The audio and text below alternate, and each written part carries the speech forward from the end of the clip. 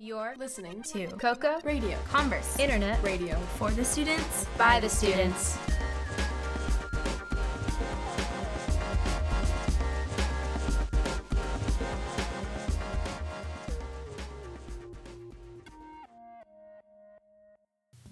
This is Hearts and Parts, the love child of Coca Radio and Converse Ally Club, where we discuss LGBT history, music, and current events, and answer your burning questions.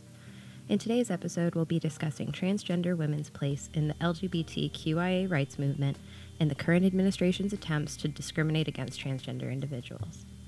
First, we'll discuss moments in the movement, historical events, figures, and context of the LGBT movement and culture. Recently, some gay advocates have come forward saying that they feel the T should be removed from LGBT, including large-scale internet publishing platforms like Instinct, claiming that transgender people have no place in the sexuality movement and that advocating for their rights draws support away from the entire movement. Of course, this isn't correct or justified, and it attempts to break the intersectional ties of the movement.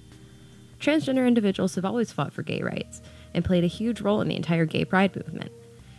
Today, we'll be talking about the role transgender people, especially transgender women, played in the establishing points of the pride movement in history.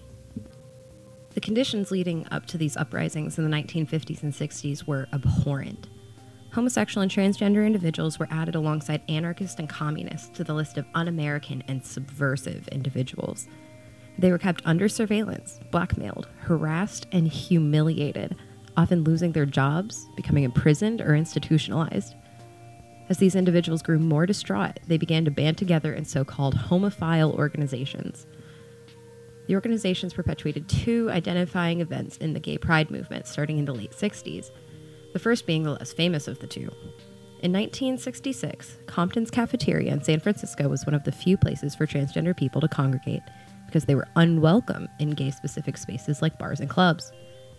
However, as employees of the chain restaurant grew fearful of police cracking down on areas where illegal activity like cross-dressing occurred, they reported their transgender guests to the police.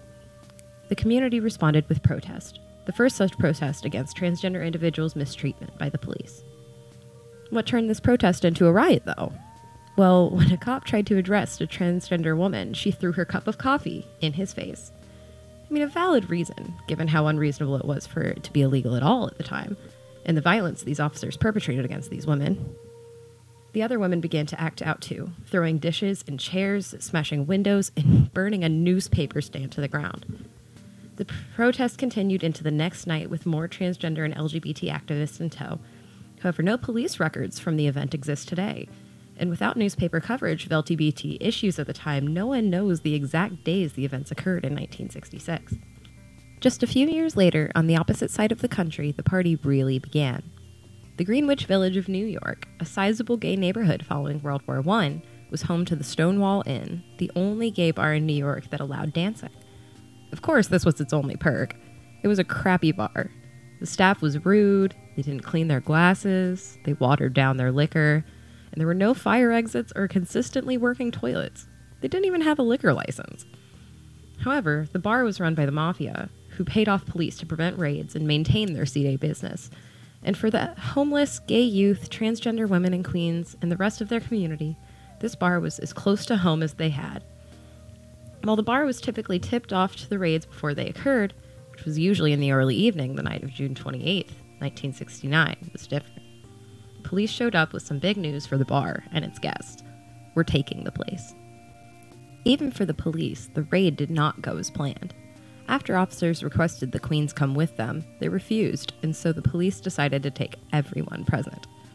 They began to feel up lesbian women present and physically forced individuals out of the bar, beating customers with batons, causing feelings of anger, discomfort, and hostility. As individuals began resisting arrest again, shouting and throwing pennies and beer bottles, the violence grew. The inciting moment was self-identified butch lesbian Storm de la Verre being shoved into the back of a police car saying, "Why don't you guys do something?" Individuals began singing and chanting in a similar manner, calling for gay power and to fight back against the cops.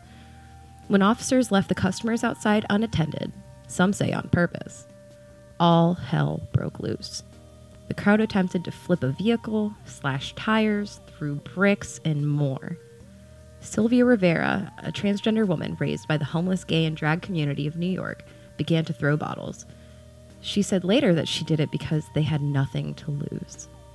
Marsha P. Johnson, friends with Sylvia, a transgender woman and self-identified drag queen known for her involvement in the riots and subsequent advocacy, showed up at around 2 a.m. to the building smoldering, throwing a shot glass at a mirror saying, "I've got my gay rights." Police barricaded themselves from the crowd along with several detainees, calling for backup. With much violence, the streets were mostly cleared within a few hours. However, the riots continued. Multiple papers covered the riot the next day. The Daily News, the New York Post, and the New York Times. Thousands gathered in front of the burnt remnant of the building, constricting street traffic and preventing the movement of cars and buses down the street without the occupants' explicit support for the people there. Marsha was sighted climbing a lamppost in order to drop a heavy bag through the windshield of a car. The violence continued until backup cleared the streets again around 4 a.m. The acts of the previous 2 days would go down in history, leading to gay pride protests and displays against government regulation of sexuality and gender identity in major cities around the United States.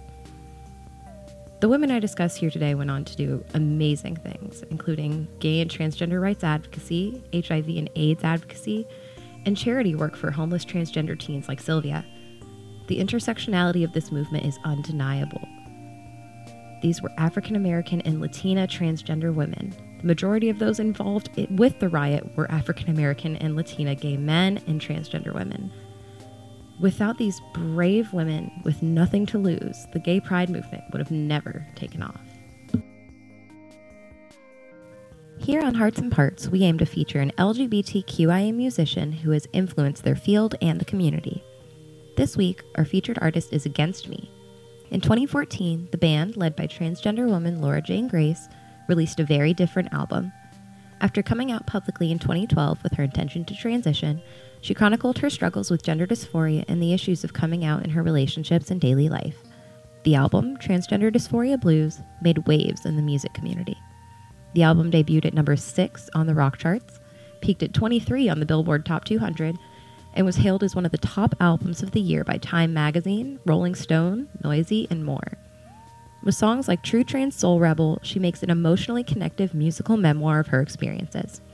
She went on to publish an actual memoir in 2016, participated in a documentary highlighting the experiences of gender variance, and worked with foundations to help homeless LGBT youth. Laura Jane Grace shows so much bravery coming out after having established herself in the music industry, sharing her story, and continuing towards her best self. She even describes an improvement in her music and performance by coming out, saying, "However fierce our band was in the past, imagine me, 6'2", in high heels, screaming into someone's face." So without further ado, here's a more gentle song off of the Wavemaking album, Two Coffins.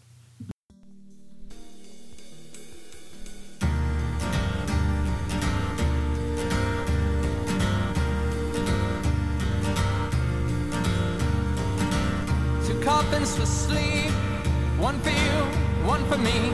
We'll get there eventually. In the dark of our graves, our bodies will decay. I wish you'd never change. How lucky I ever was to see the way that you smile at me, your little moon face shining bright at me. There'll be nothing left of you and me. Two coffins for sleep.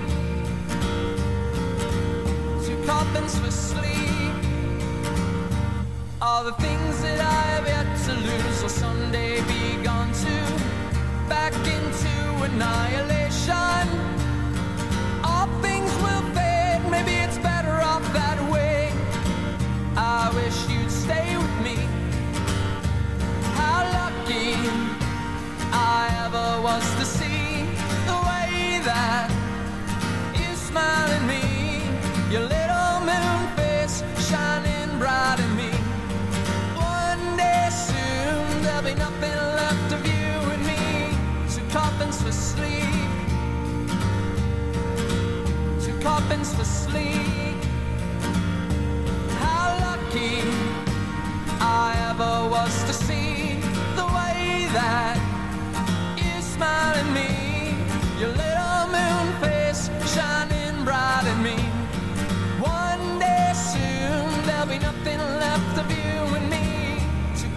for sleep. 2 coffins for sleep. 2 coffins for sleep. 2 coffins for sleep.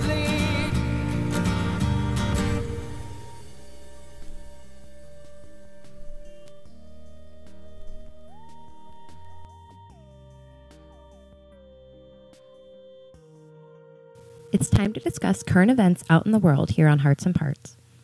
In late July of this year, the largest employer of transgender individuals in the United States was ordered by the administration to stop the hiring of transgender individuals and demanding the discharge of currently employed transgender persons. Today, we'll be talking about the attempted transgender military ban. Let's relate this all back to a past but not far gone legislation. Don't ask, don't tell. Only repealed in 2010, the law prohibited service by openly gay and transgender individuals. Those discovered to be openly gay faced dishonorable discharge and, as a result, possible difficulties with future employment for honest and hardworking people who were good at their jobs. This is the fate that would be faced by individuals discharged by this attempted ban. The biggest reason cited for this ban back in July and August was to prevent the use of taxpayer dollars for transgender healthcare like hormone replacement therapy and gender confirmation surgeries. However, this is a poor attempt in that few taxpayer dollars contribute to transgender healthcare in this respect. And it also bars the Department of Defense, which currently employs an estimated 15,000 transgender individuals, according to the UCLA, from hiring one of their largest populations. 21% of transgender individuals serve or have served in the military, as compared to 10% of the general population. These individuals are willing, apt, and able to serve in the military. Despite how many transgender individuals do serve, little funding goes towards their transgender-specific health care.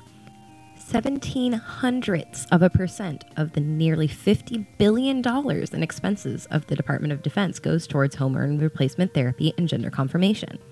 For comparison, the department spends close to 2% on erectile dysfunction medication alone. Only 1 in 3 transgender individuals receive surgical treatment, and more receiving top surgeries than bottom surgeries due to significantly invasive and sensitive nature of genital surgeries overall. More medical organizations are recognizing hormone and surgical treatment as medically necessary because they can keep these individuals alive. Discrimination, violence, and suicide are all more common in individuals who fail to receive access to these treatments or fail to pass as cisgender in daily life. However, many insurance companies categorically exclude transgender patients from receiving this care as part of their coverage, forcing much of these expenses to be covered out of pocket. The biggest reason all of this is such a silly attempt is that it is not seated in these statistics. If the amount the military spends on transgender healthcare is negligible, they cause no problems in cooperation between servicemen and servicewomen, and they in fact serve more than their cisgender counterparts, this ban is a showy and poorly done attempt at barring a capable population from government employment, similar to that seen in the 1950s and 60s, that sparked the anger fueling the gay pride movement and its instigating riots. Thankfully, multiple federal courts have put injunctions on this attempt and prevented any serious implication of this ban. However, as we have recently seen with the issue of the federal travel ban, we must keep working to prevent this from coming to fruition. That's all for this week, y'all. Join us next time to talk about LGBT representation in politics and the shift towards inclusivity in recent elections. Got a question for me? Click the link in the description for a chance to hear your answer on air. Until next time, I'm Vic Sloan. Be kind, Converse.